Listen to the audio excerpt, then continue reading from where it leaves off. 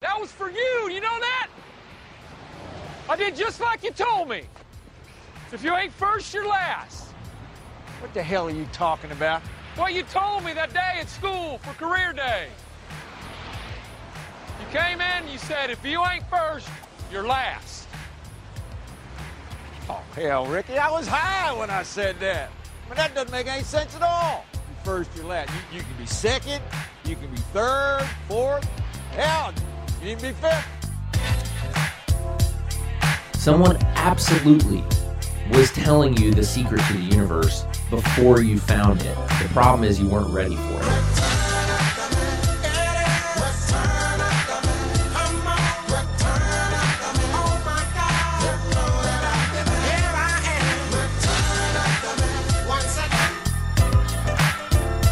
I guess we'll do it that way.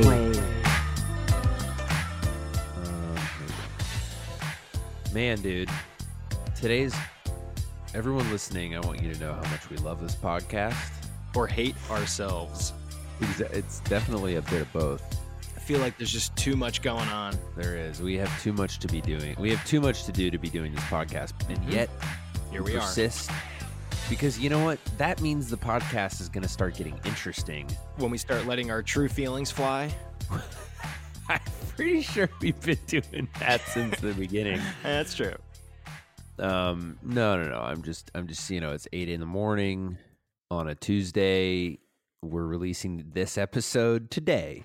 Ooh. We usually do this a little bit ahead of time. No, I'm just, the short update is that I screened Rollers last night. Oh, baby.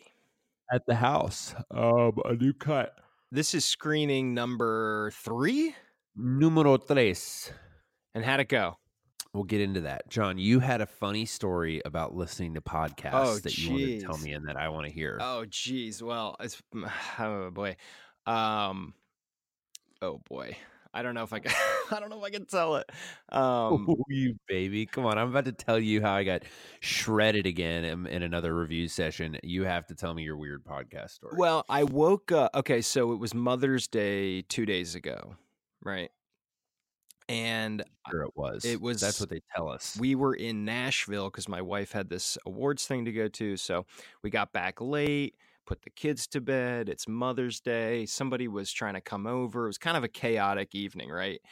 And not because I don't love her, but because I'm a terrible son. I had not called or texted my mom yet. And so it was probably like, I don't know, 10. It was pretty late at night. And I finally got around to calling my mom. And, we talked. And I went to sleep that night. And I woke up, as I usually do. I was listening to a podcast. I fell asleep. And I used Stitcher or whatever. And I woke up 7 hours later, and it's 45 podcasts later down the queue. And this guy is talking about mushrooms, psilocybin. And he's talking about Michael Pollan, who is an author, food, primarily writes a lot about food. And we were just talking about this last night. Okay, keep going. Yeah. This is so wild. So he's Michael Pollan's a fascinating guy, but he wrote an article about the fact that Denver just passed a proposition to totally decriminalize magic mushrooms in the city of Denver. And Michael Pollan wrote an essay, apparently, or some article where he said, hey, not so fast. Even though he just wrote this big book talking about how to change your mind, using hallucinogens. And anyway, he wrote this article about, hey, not so fast. This stuff might be dangerous or whatever. And this podcast I was listening to, the guy was just kind of lambasting him. And I woke up, I was already in a dream state. I had all these weird dreams, and I woke up and this guy's talking about mushrooms and yelling about Michael Pollan. And all of a sudden the guy cuts the podcast and he goes into an ad. And it's an ad for Squarespace or something. And in the ad, he says something. Squarespace. Build your dreams on a website. Exactly. And this guy will do all the work for you. This guy's a comedian, so he's sort of he's making it funny, right? And he's kind of telling a little story, and he's like, hey, maybe you didn't feel like calling your mom for Mother's Day, which had happened to me. And I'm sort of groggily like trying to turn this podcast off. And he's like, maybe you didn't want to call your mom. Let's call her Linda Schmimpf. No. Which I sat bolt upright, and No. yeah, I mean, it's not exactly my mother's name, but it's No, right. But it's extraordinarily close.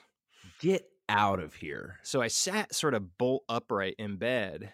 Real quick though, John, how many mushrooms had you eaten before you went to bed? Well, 0. Shiitakes? Not even shiitakes. That is a word that I'm, to be honest, unfamiliar with. One time somebody Ditto. Although I will add an unfortunately. Ditto meaning unfortunately meaning I'm not going to probably talk about it on the podcast, but I am planning on remedying that unfamiliarity at some point in hopefully the near future, but we'll see. Well, I had just sort of had this bizarre dream about drugs, because we did a little. I quit. Man, I don't really want to talk about this shit, but at the end, That's okay. yeah. So I quit smoking cigarettes and Right. I've tried to turn my life towards the healthy, let's say, in general, and so. But I've been having You these don't usually start your morning with a Big Mac anymore. Big Mac, Diet Coke, call to Donald Trump, Yeah. Right. So, but I've been having extremely vivid dreams for the first time in years, and part of this dream was about my mom and Whoa. other things, and so I just felt like I was in this really bizarre state when I woke up, and this guy was talking about mushrooms and being in this mushroom realm and all this stuff, and then he jumps in and he says my mom's name. I mean, with one letter off on the last name. Wow. It was very bizarre, Yeah. man. It really freaked me out. And I went back and listened to the whole thing, and the guy was talking about curing depression with mushrooms and curing alcoholism, cigarette addiction, all this stuff with mushrooms. It was really wild, man. It really it shook me up, and it made me think maybe I need to take a trip to Denver. Well, that wouldn't be the worst podcast episode. Yeah. I actually I listened to a podcast recently where guys took mushrooms and talked about all kinds of random shit. And I was surprised because I think a lot of people, I'm not familiar with mushrooms. I haven't really been around people that have been on it, while they're on it. And it's a world that's so unfamiliar to me that I sort of have the mindset of somebody like the war on drugs type mindset that you're going to take this stuff, Right. you're going to go nuts. You might jump out a window, Yeah. which apparently is not true. No, I don't think it's true. I have heard that it's pretty wild, but I think it's partly wild. I think the same thing is true about weed. I think a lot of people think like, I'm going to start seeing shit. It's like, no, you're not. Do people still feel that way? I live in the South, and I was in Publix, which is a grocery store, and they've got It's pronounced Publix.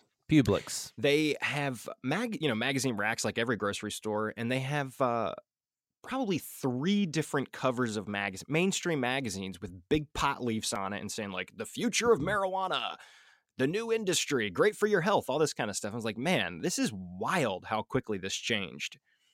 Mm-hmm. You would be shocked to see on the cover of Time magazine a pot leaf and 10 articles praising medical marijuana. It's true. No, it is changing. It's funny, I think it's probably like anything else. Like, don't overdo it, I think I think I have a theory on this. I think a lot of people have misconceptions because it is impossible to describe accurately and especially to portray in a movie accurately the experience of having your mental state altered in any way. You can't even do it with drunkenness. Like, the whole point is that it is to some extent not replicatable without that substance. And so I think a lot of people create things that are trippy and all that kind of stuff to either enhance the experience of being on those substances, or in some cases also like to give a sense of what it's like a metaphor of what it's like, but well, I shouldn't say that. I don't think the typical experience is to go to the mushroom kingdom in a very literal sense. I think a lot of people just but you know what? I say that having not done true hallucinogenics. So I don't know. I can say with confidence though that weed is a delightful experience if you use it properly, but it does not. Yeah, it doesn't like send you to the nether regions, you know. I mean, I think it can if you're like in a weird mental state, but I think a lot of this also comes back to yourself and what you're bringing to this. Like you know, you're bringing the fact that your mom's name sounds similar to, you know what I mean? Right. Like that, like you're bringing that to that 99.99999% people who heard that didn't think twice about it. Well, also consider the fact that I had just come out of a hallucination, which is a dream. San Tran, dude, San Tran. So That means so true. it is a bizarre thing. You know, I was reading just the other day about what our consciousness is. And what a freaking wild thing yeah, I was that exists at all. I was let alone if we can even figure out how to describe it. Anyway, keep going. I was reading about Alan Watts, who I don't know much about. I've heard people describe him as a prophet or this and that. And you sort of turned me on to this tip because you're getting heavily into Thomas Merton, who we've talked about a little bit before. Oh, and baby, there was this sort of coterie of guys in the 40s, 50s, 60s who were all hanging out. I didn't realize this, but Alan Watts, Joseph Campbell, John Steinbeck, and a bunch of other guys that were friends and contemporaries were seriously. Yeah. Yep. There's a marine biologist or an ecologist, last name Ricketts. I think it's Ed Ricketts, who was an inspiration for a ton of. Were they all up in basically the mid coast? Yeah, on the west coast. Yeah. Damn. And they were, but I mean central coast. Sorry, not the mid coast. Wherever of California, like Monterey, all that kind of precisely. stuff. Yep. So Joseph Campbell and Steinbeck were friends with this guy named, I think it's Ed Ricketts. And he was a biologist of some type, and apparently a very charismatic and influential guy.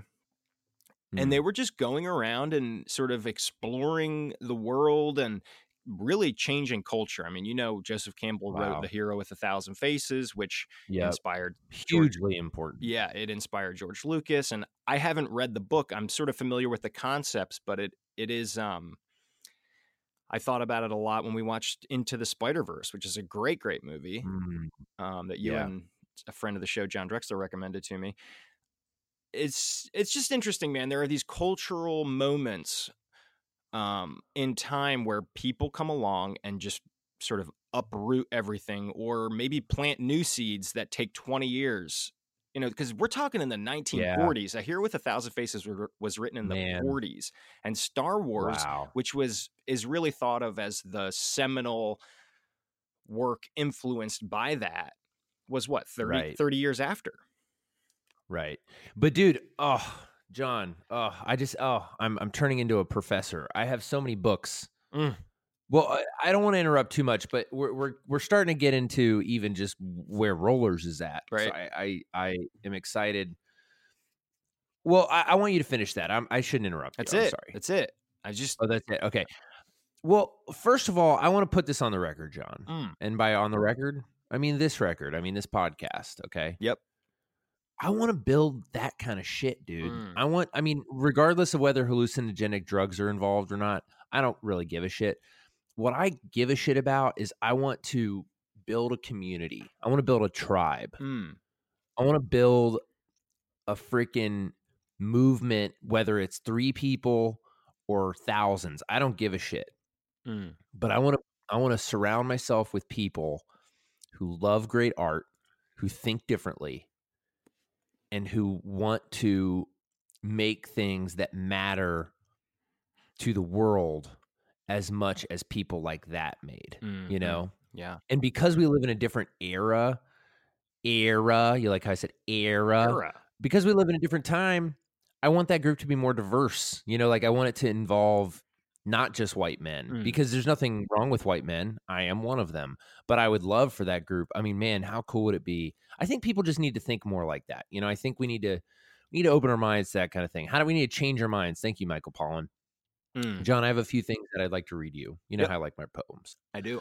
I'm getting really into this ancient Chinese philosopher named Chuang Tzu, who was writing kind of in what's considered the golden age of Chinese philosophy. He was one of the people who popularized Taoism, which was sort of the precursor to Zen Buddhism. Anyway, it's a really amazing philosophical system, and I think it has a lot to offer the West, and I love it. But I'm going to give you one poem that represents sort of the way I came into this aspirationally, this screening. But because I am not a fully formed artist or person yet, I do not think that I succeeded in that goal. And I want to read you a second thing that comes from something very different, but actually written about the same time, but in a very different part of the world, that represents, I think, the problem and the status of where the project is at. Go ahead. How many listeners do you think we're losing now that I'm starting to read ancient Chinese poetry?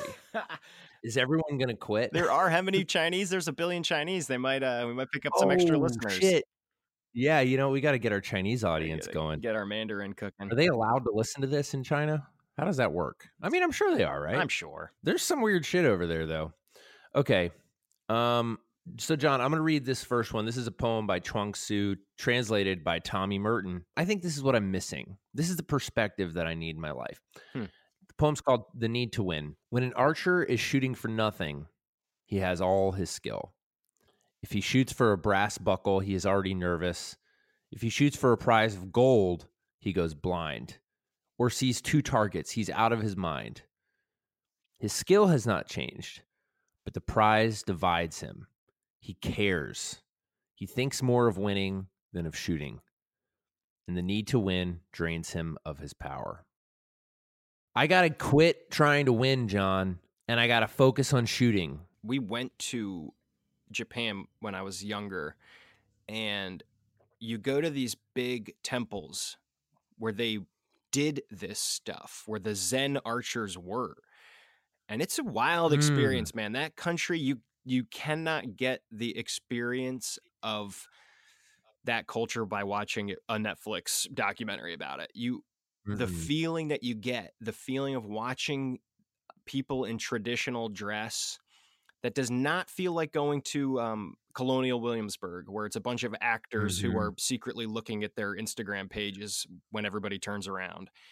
Right. No, they believe this shit. They 100% believe it. They are genuinely going to their great-great-grandfather's tomb to pour some water into it. I mean, it's a wild experience. And you could go to these temples and you could see where they would shoot arrows at, I forget exactly where this was, but they would shoot these arrows in competition through these columns, and you could see arrow marks from 500 years ago. It's a wild experience, man. Oh, I would love to do that. I really want to do an epic Eastern pilgrimage at some point, because I think, dude, it's just wild. Like, I mean, dude, like, yeah, there was trade between the countries, but a global trade starting, I don't know when, a long time ago, but not that long ago. I believe Japan was closed off to the West. Yeah, I guess Japan is separate. Yeah, I was thinking more of like the Silk Road and stuff. But true. Yeah, I mean, how long was Japan closed until off? the 1880s, I think, because that was a Commodore. I mean, you think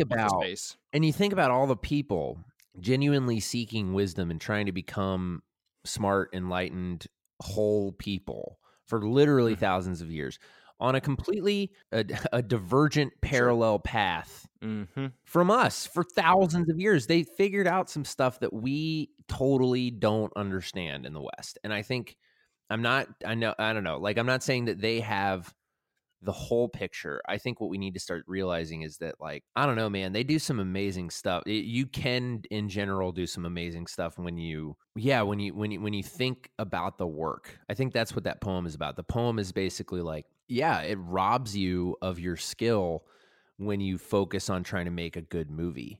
I should rephrase that. What robs me of my joy in the process and my ability to make high quality work is when I start thinking about how it will be perceived, and I start thinking about what awards I want to win.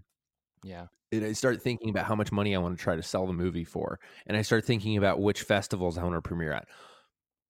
All that is irrelevant.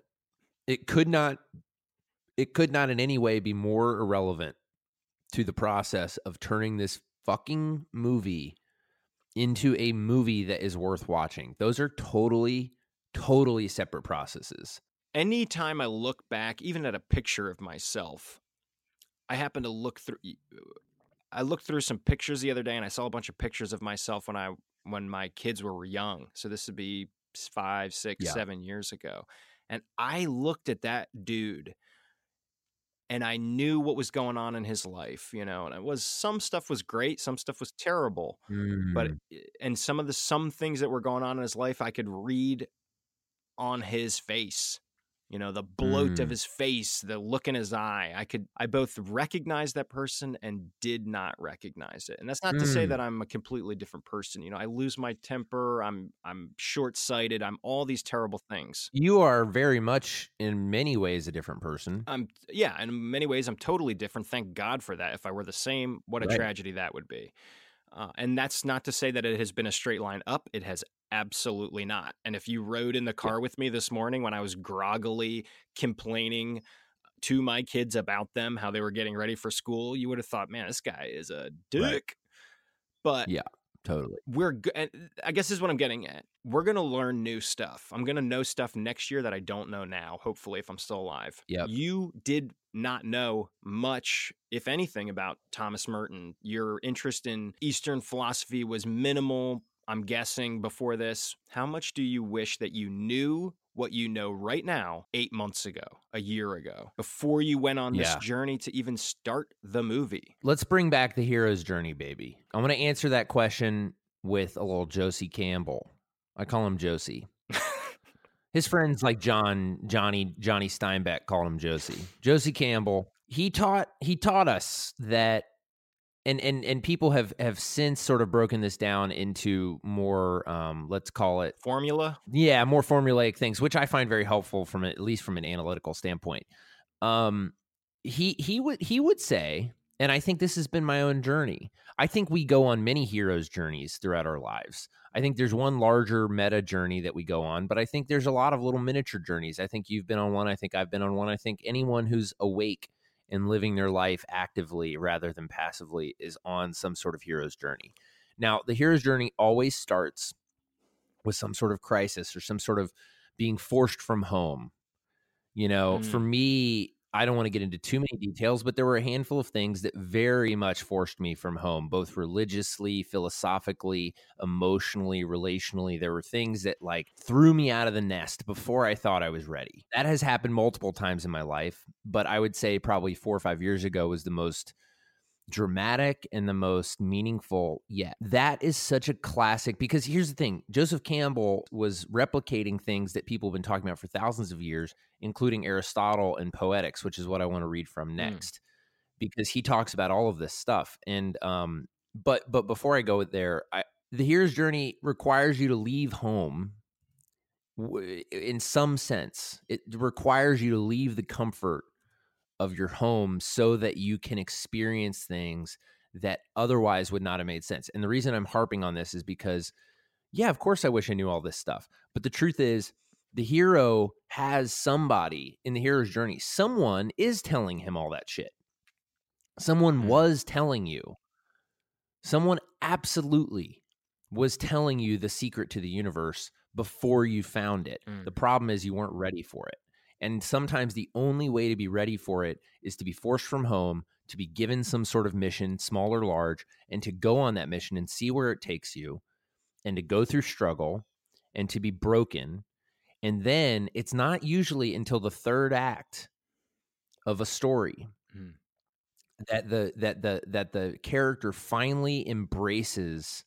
Usually most of a story is chasing some rabbit trail, going on a wild goose chase for the thing you think is going to make you happy. In Rollers, he thinks that saving Rollers is going to make him happy. And so part of what I'm running into with this, and part of what I'm trying to say with you, is we chase things. We don't listen to the wise people in our lives if we're lucky enough to have them. We're like, no, I'm young. And, I was standing in the shower the other day and I was specifically thinking, exactly what you were just talking about. I am such a different person than I was 5 years ago. Yeah. Utterly different. And if I do life right, I will be as different probably not. I don't want to continue to change as much as I've changed because it has been an exhausting Yeah. process of growth and metamorphosis. I need a break. But at the same time, I want to be a very different person in 20 years. I want to have kids, and I think that's going to make me change immensely from everything I can possibly tell or guess from watching other people go through that. There will be other tragedies in my life. People I love will die. Mhm. That is going to happen more and more often. It will change me. Those are each going to be their own little hero's journey, and you get to choose. You get to choose to accept the journey. And dude, the reward for those journeys is that at the end, all of a sudden, the thing that Yoda was telling you all along, use the Force, Mm. starts to make sense. Yeah. You know, you're like, oh, I know what he means by use the Force. Like, dude, I've heard of Taoism before. It didn't matter to me. It wasn't necessary. And now I'm at a point where I'm like, I can't do this with the other answers I'm getting. And all of a sudden, Taoism makes way more sense than a lot of stuff I've heard. And so it means something. But like, I knew what that was. You and I were just talking about how we were in college and we were just fucking around the whole time. And that's it's such a shame because we went to a small but incredibly academically interesting and rigorous school where like really, really great, smart professors with PhDs were teaching our freshman level classes and wanted to help us. And all I wanted to do was skip class. And I'm bummed, you know. But you know what, dude? That's the journey. Like that was an opportunity to go on a journey. I went on a different journey. I went on one that was much more based on like interpersonal relationships and like becoming an adult rather than academics. But my point, I guess, is like, you know, we find these things when we need to find them. I think there's some sort of cosmic order, whether you believe in God or not. Very few people are so deeply entrenched in sort of I don't know, atheism, I guess you could call it, that no one that they believe that there's no order in the universe. I mean, it's undeniable. And so I think sometimes these things have a way of working themselves out. You know, I know I'm on a major tangent now, but like I was talking to somebody about how I used to live with my great aunt, Colin Schmidt. And she, you know, I lived with her for a year and I would tell her about stuff that was going on, and she just seemed so, she was super empathetic, and you knew Colin, like she's an amazing lady. But there were a lot of times where I'd be like worried about something and she just didn't seem worried, you know? And it was like, yeah, because she's seen things follow their natural course. Like she's seen 22-year-olds go off the deep end, spend 10 years chasing the dragon, and then come back to the fold, like in one way or another. Like she's seen that happen. She's not easily shaken anymore. That just comes with experience, and it comes with people like Aunt Colin at 50 being like, I'm going to change again. I have not gotten to the point where I can stop changing. Like I am going to continue to evolve and continue to be a different person as long as I'm alive. I think the thing that prevents us from hearing these things is when we think, well, there's another quote by Chuang Tzu. He says, no man is more wrong than the one who has all the answers. And I think that I really want to live my life that way. You know, I want to assume, even last night, I'll bring it full circle. You know, I went into this screening. I know the cut is exponentially better than it's ever been. I know that for a fact. Sounds like you got all the answers. Well, right. Exactly. I had the answers. I thought, you know what?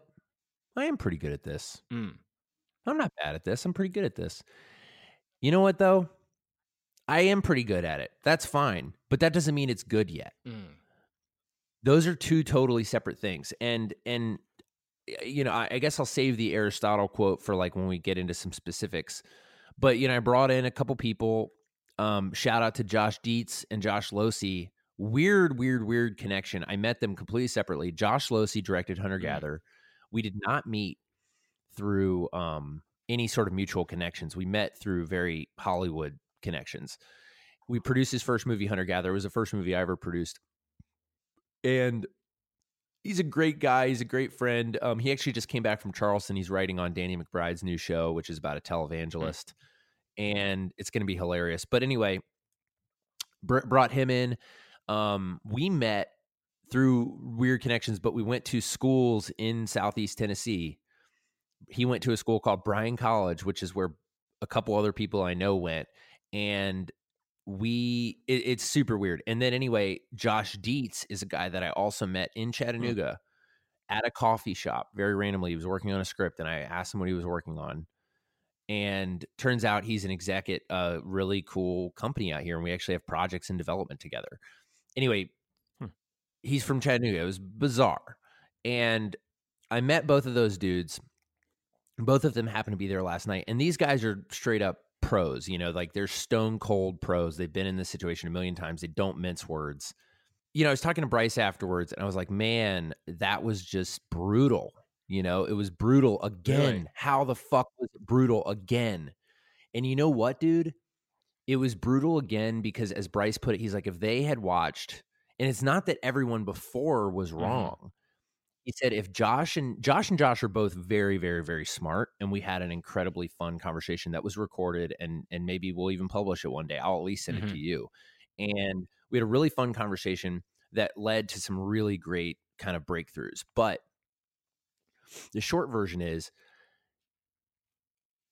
as Bryce put it, he's like, if they had watched the first cut, they probably would have given you very similar feedback to what the other smart people at that cut gave you. They would have been doing triage. They would have addressed the problems that needed to be addressed. And if they had watched the last cut, they would have addressed the problems that needed to be addressed in that cut. And I'm taking a lot of comfort in knowing that none of the feedback has ever been the same.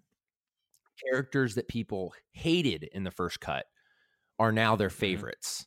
And things are changing. And it's this feedback is this pendulum swing process where I'm starting to get notes that are directly contradictory to things that I have quote unquote fixed. Like, I need more detail. I need more exposition. When in earlier cuts, people were like, I need less exposition, stuff like that. And it's because it's all about this needle threading. Right. You know, like you can never just swing all the way from one side all the way to the other. You got to find the middle. It's about Tao. You know, it's like, it's this idea of yin and yang where like, you've got chaos and order on either side, but it's the line between them, that swervy line that separates them. That's where you want to live. You want to live with one foot in the chaos and one foot in the order. And I think art has to exist in the same place. That's what I'm finding. And so to bring it back to kind of Rollers specifically, what was missing is the hero's journey. That is what's missing from this movie right now, because I had to work so hard to wrestle order out of certain things and to make characters like it's this bizarre thing where like they would say that like people would comment very specifically, like, I mean, I'll put it out there. Basically, people said like, I don't know what Rufus wants. I don't know what his mission is. And it's there. It's very much there. He wants to save Rollers.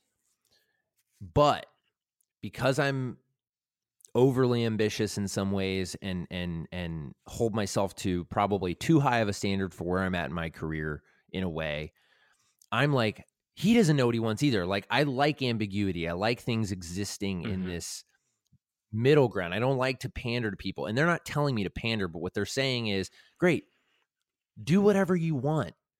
Make his motivations as complicated as you want, but I better have something to latch onto, or you lose me right at the beginning and you're never going to get me back. Because I was like, what do you think about the ending? They're like, the ending's great, but you didn't earn it. Yeah. And that fucking hurts, because when I'm watching it, I don't mean it like I'm butthurt. I mean, like, that hurts like deep down, because I'm like, oh, I know it's there. I know it's there. Like, all the things that they want to see are there, but I have to get rid of them for any number of reasons. Because I was telling Bryce, the danger of hiding exposition, for those who don't know, exposition is details. Exposition is like in a heist movie. It's like, okay, great. We got to rob this place because there's X amount of money in there. These are the obstacles in our way. This is the plan. That is exposition. Or, why do people want to save Rollers? Oh, because it's a family's venue. They've owned it for a long time. That is deeply, deeply woven into the story of Rollers. And yet it is so absent in this particular cut, even more so than last time, that they didn't even realize that. And there's part of me like, dude, it took half an hour to get to the point where we realized that that's exactly what was at the core of it. Because it was so clear in my head that, of course, they understand it's the family's venue. Mm-hmm. That's impossible to miss. And yet, of course, they missed it. Because if it's impossible to miss, then I'm going to think, oh, I can take out all of the things that cue you to that so that I can focus on the stuff that's interesting to me because I've seen this 100 times. And it's like, no. I'm not showing this movie to people who have seen it 100 times. I'm showing it to people who need to see it for the first time. So that's kind of where it's at. And the hero's journey is a huge part of that. And the hero's journey of Rollers is tricky because part of what's at the core of this thing is that Rufus wants to save this historic venue for a myriad of complicated reasons. And that is part of what makes him an interesting, likable character. Now, the trick is I have to concisely and clearly articulate very early on why he wants to do it and what his plan is. Also, and why it's worth it. I think there's some of that is in there, but we have to feel as an audience. And there is some stuff in there. I wrote you some notes. I watched the cut this morning. I don't know if I was totally clear on this, but yeah, that's definitely true. Like, we have to connect to Rollers. We have to connect to Rufus and also agree and feel like this is worth saving, know why he wants to save it. Okay. We have to save this person. We have to save this community. We have to save, like Star Wars, we have to stop the evil emperor. That is a very clear, defined motivation. Now, Luke has his own personal motivations. There's all these things that play in with that. But like at the end of the day, no one's confused about the goal of Star Wars. And it's the same with the Spider-Man movie. In fact, they even make a joke about it. Dude, if you put that new Spider-Man on the hero's journey, it hits every single beat perfectly. Totally. And they even make a joke at one point where they say, I'm paraphrasing, but basically it's like, if we don't stop this machine, it's going to kill everybody we love. That's pretty normal stakes for us, or something like that. You know, basically even beating you over the head saying, these are the stakes. And that, just to bring it back to, that is an example of exposition. Mm-hmm. You need to tell the audience that. I don't care how much of an artist you want to be. You have to tell the audience that kind of stuff. Right. Or you have an art movie. Here's the other thing, the big step I don't want to make an art movie, though. That's the thing. I don't want to make an art movie. So I'm reading the introduction to Aristotle's Poetics because there's this essay at the beginning that seems really interesting. And I'm just going to blow through a couple quotes. But he says, he's talking about Oedipus Rex, which Aristotle, talked a lot about, and Greek theater and tragedy. And he's breaking this down. I'm reading this last night after the screening because I bought this book at this random bookstore, and I was like, I should probably read that. I've never read it somehow, and everyone says it's great. I'm just going to blow through a couple quotes. But this makes me feel a little better because I'm like, man, people have been trying to solve this problem and figure out how to do it consistently for a very long time, and it's so hard that we still read Oedipus Rex because it's so good. It's still worth reading because it's so hard to actually nail this, that when you do it, your stuff lasts. And again, that's because someone, like Sophocles or whoever, did not, back to the Archer poem, was not concerned with me reading. He did not give a shit about me reading his play. He cared about making the best damn play he possibly could. This is basically the hero's journey summed up. Oedipus learns that the plague in Thebes is due to the anger of the gods who are offended because the murderer of old King Laius was never found and punished.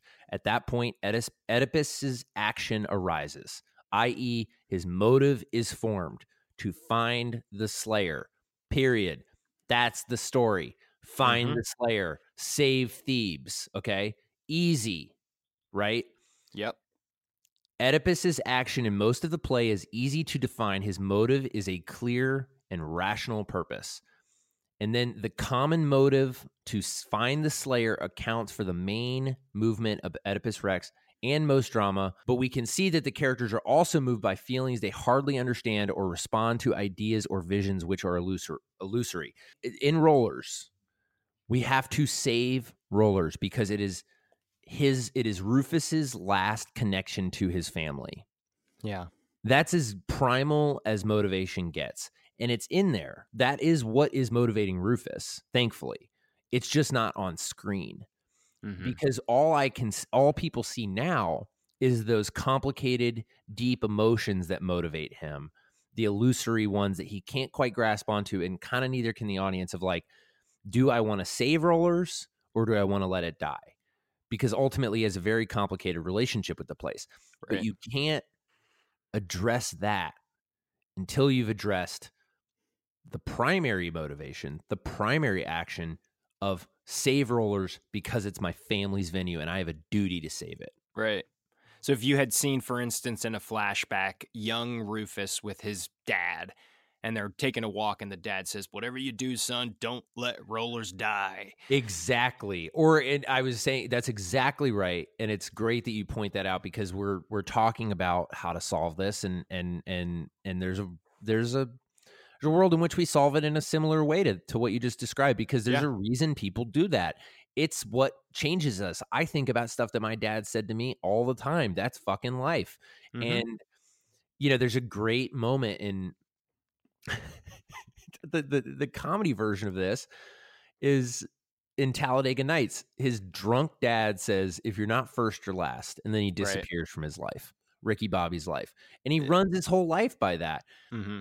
Now, the hilarious turn comes when his dad resurfaces and he's like, "You told me, you told me if you're not first, you're last." He's like, "What the? I was probably drunk. That's stupid. If you're not first, you can be second, third, fifth."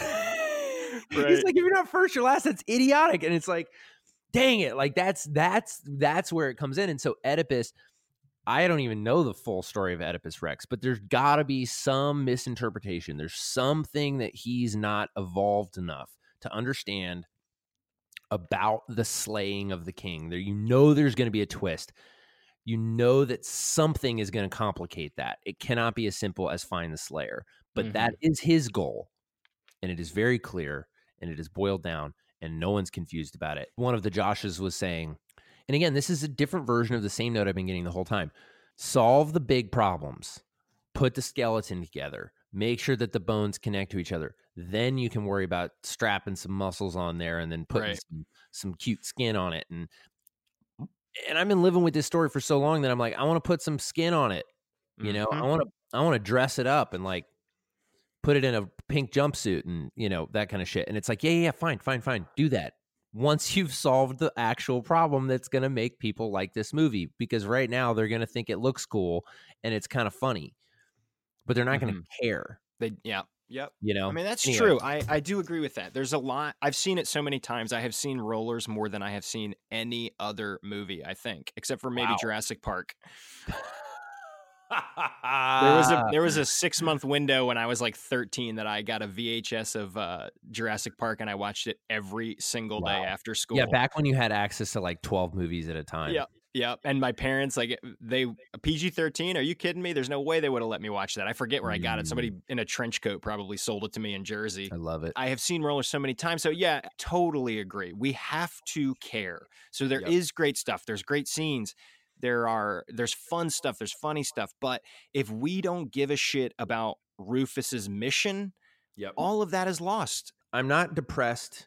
I'm not worried. I'm not freaking out, because again, the mission is there. The mission is what is motivating him. This is an issue of exposition, not motivation. And I can solve exposition very easily in a number of different ways. If it was not counterproductive, I could sit here and litigate the shit out of this movie with you. And you would be like, well, why is this here? And I'd be like, well, this is here because this line reveals this aspect of his character. And then this look that he gets from this character in response is incredibly important for understanding how she is a foil to him in that way. And then the way that the conversation progresses from there, each of those beats is very specifically laid out. Right. But you know what? None of that matters if no one knows what the damn mission is. And well, it also, I can live with that, but I will say, it was a great conversation. I enjoyed watching the movie. It's coming together. There was another guy there who's not, he's not like a film guy. He's a guy. And I actually had a lot more people that a few of them had weird, crazy coincidences pop up, like people getting in minor car wrecks, that kind of stuff that prevented them from coming, cars breaking down. So there was really only one guy, Vitor, who I was so glad he was there because he loved it. And he's a smart dude. He loves entertainment. Like he loves good stories, but he's not like a film critic. He doesn't make movies for a living. So he's watching it with a different lens. He loved it. He genuinely really, really, really loved it. And that was incredibly encouraging because I don't think that he was trying to flatter me. I think he genuinely really liked it. And I think he liked it for the same reasons that if I showed this exact cut, a lot of people would like it. Mhm. They just wouldn't love it the way they love something like Star Wars. Bryce was saying to Vitor, because he was like, man, I feel so out of my depth. And he's like, yeah, who cares? The point is your perspective is the primary perspective. And all Right. we're really trying to do is figure out how to make the experience for people who are watching it with your eyes, not ours, Right. better. And so having both of those there was great because it was a good reminder. Like, this movie is not garbage. You know, I was looking at the feedback forms and there's some very boring, rote kind of like, rate this movie on a scale of 1 to 5. Mhm. How was your experience of what it is at the current point? We read through these. What do you think it could be? And John, I got to say, I'm seeing the numbers slowly creep up. Right. I had no clue how shockingly difficult it is to make a movie. And I say that because I have continued to learn. I keep thinking that I am going to get to the point where it starts feeling more natural, Mm-hmm. where I'm like, okay, finally it's clicking into place. Finally it's there. Finally I have figured it out.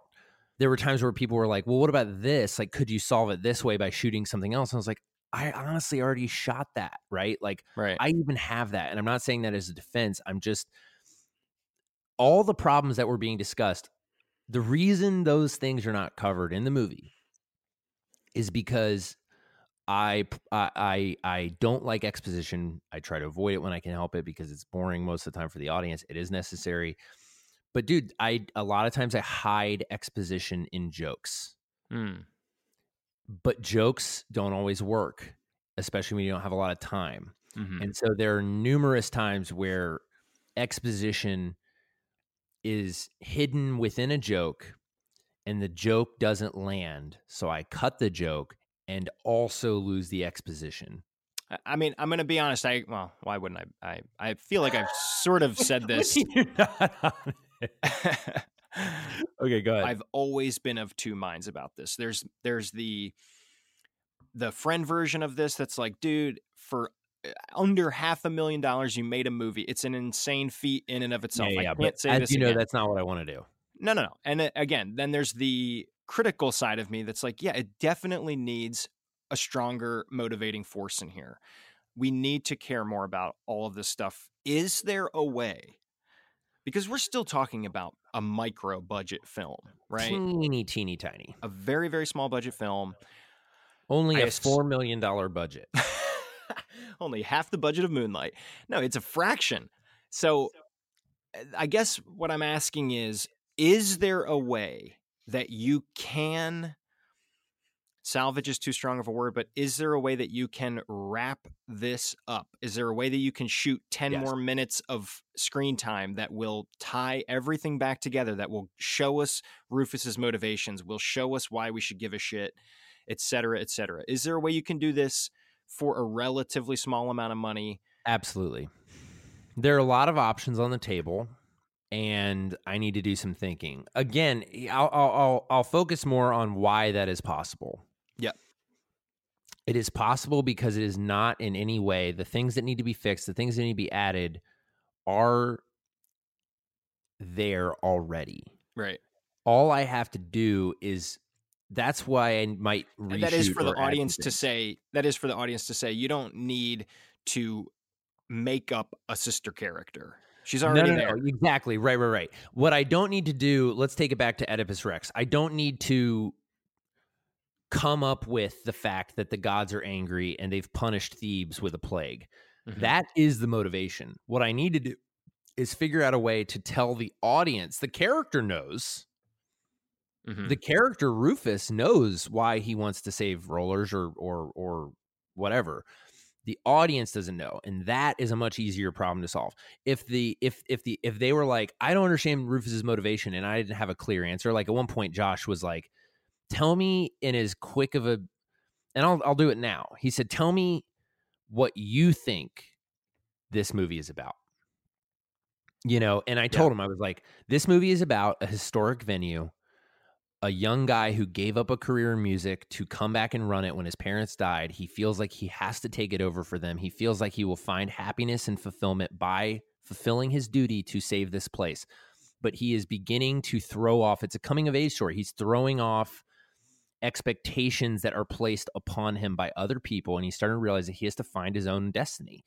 And he has to figure out why he's here on this earth. And that may not be his original interpretation of that. And so the movie is finding him at this very complex crucible within his life, this moment where he is choosing to basically let go or hold on to everything that has previously made him who he is.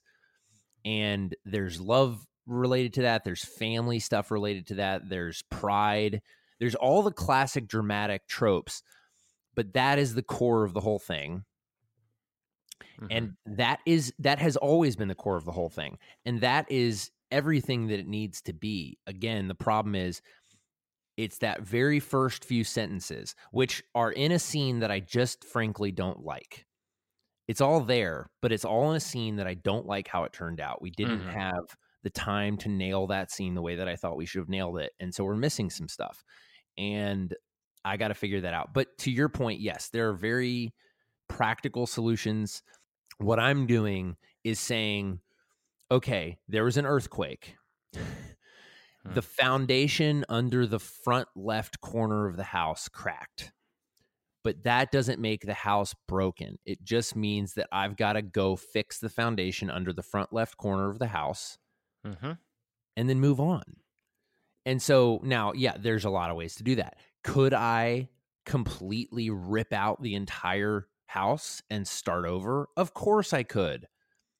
But I don't want to and I don't need to, because ultimately all I got to do is find the one crack that's causing all the problems and put a little thing there to be like, this was supposed to be there. It was there, but the earthquake fucked it up. Now I got to put it back in. That's as simple as it is. Now, it's never quite that simple, but there is a big difference between that and like every room in the house is fucked up because the foundation is jacked across the board. That's a completely different type of problem. But because I for all my faults, for all my inexperience, there's a lot of that. I don't think I ever completely lost sight of the movie that I was making. And so I think I can genuinely point to the way that all of these questions are answered in the movie that exists right now. But I got to give people the key. Like, this is the last thing. I got to give people, it's like that cipher book you were talking about. Like, it's like, I wrote this movie in like very light, subtly colored, borderline invisible ink. Like the themes of the movie, everything else is very bright and in your face, and the costumes and the music, all that stuff is broad and big, but the story and the themes are intentionally very subtle in certain ways. Now, what I need to do is give you, right at the beginning of the movie, the glasses that reveal what's there and show you how to decipher the movie. I got to give you the tools, like the code that you can apply to the rest of the movie. Because without that, you're just watching it and you're like, I'm looking at a bunch of pretty letters. I don't actually know what they mean. So anyway. Yeah, I agree. And one thing I am really proud of you for is you describe the impulse to try to justify or litigate all of this with people. Say like, no, that is in the movie. Here's where it is. Here's where it is. But I was talking to somebody a while ago who was in a precarious living situation. They were basically living with somebody, and that person did not want them to live there anymore.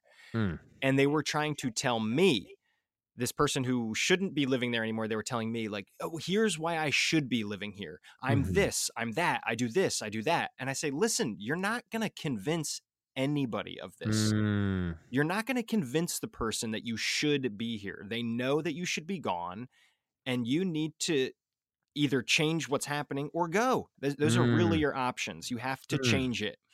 You're not going to ever convince them.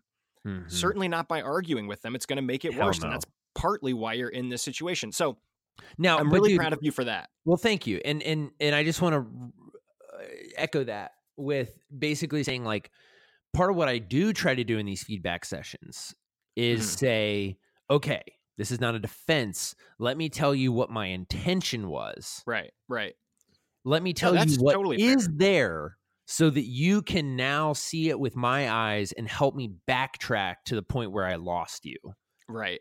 You know? And so I think to the point of the living situation, what your friend could and should do is say, with a completely open mind to that person, hey, I think I should live here, but let's talk about why you disagree and actually let me listen to what you're saying. Yeah. Because you might tell me something about myself that I don't already know.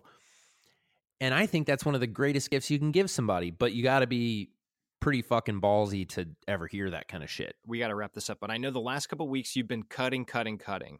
And you were at the point where you were hoping to give this to a polish editor. And I feel like right now you're actually at a point where you need to step back and think about shooting some stuff that hasn't been shot. Is that true? Yep. You know, I do some shitty sketch solutions the way I did with some of the voiceover in the ADR. You know, I do the crappy versions so that I can see if it solves it in that way. You know, I write a scene and I just do the whole thing in my bedroom. Yep. And I stick it in the beginning of the movie and I'm like, does this solve it? You know, if I was an engineer, I run the test on a computer program. I'm like, can this joist bear this amount of weight under these circumstances? You know, I'm like, I got to do it before I go and rip the house open. If I figure out surgically what I need, what was very, very, very encouraging is that in a way, last night, some possible solutions arose that were effectively the evolved version of some solutions that came up in the very first screening. Everyone seems to keep coming back to the same basic concept, which I don't want to give away yet, but I will say, spoiler, it's something that, again, I don't say this defensively. I say it in a way that I'm like, I'm noting it so that I can learn this next time to trust my gut in a way that I knew from the beginning was important. It's with a character who is in it a little bit right at the beginning and kind of doesn't come back except through his music. And he is, I even wrote this in my journal a while back. I met this guy. He's a musician, Ural Thomas. His music is in the movie. I met him and I knew within a minute of meeting him, I knew that he had to be in the movie, and I knew that I wanted him to be in the movie more than he was currently in the movie in the script. And I didn't have time to remedy that, even though I wish I had, because I think I'm coming back to that same solution. I think he could be the key to unlocking this thing.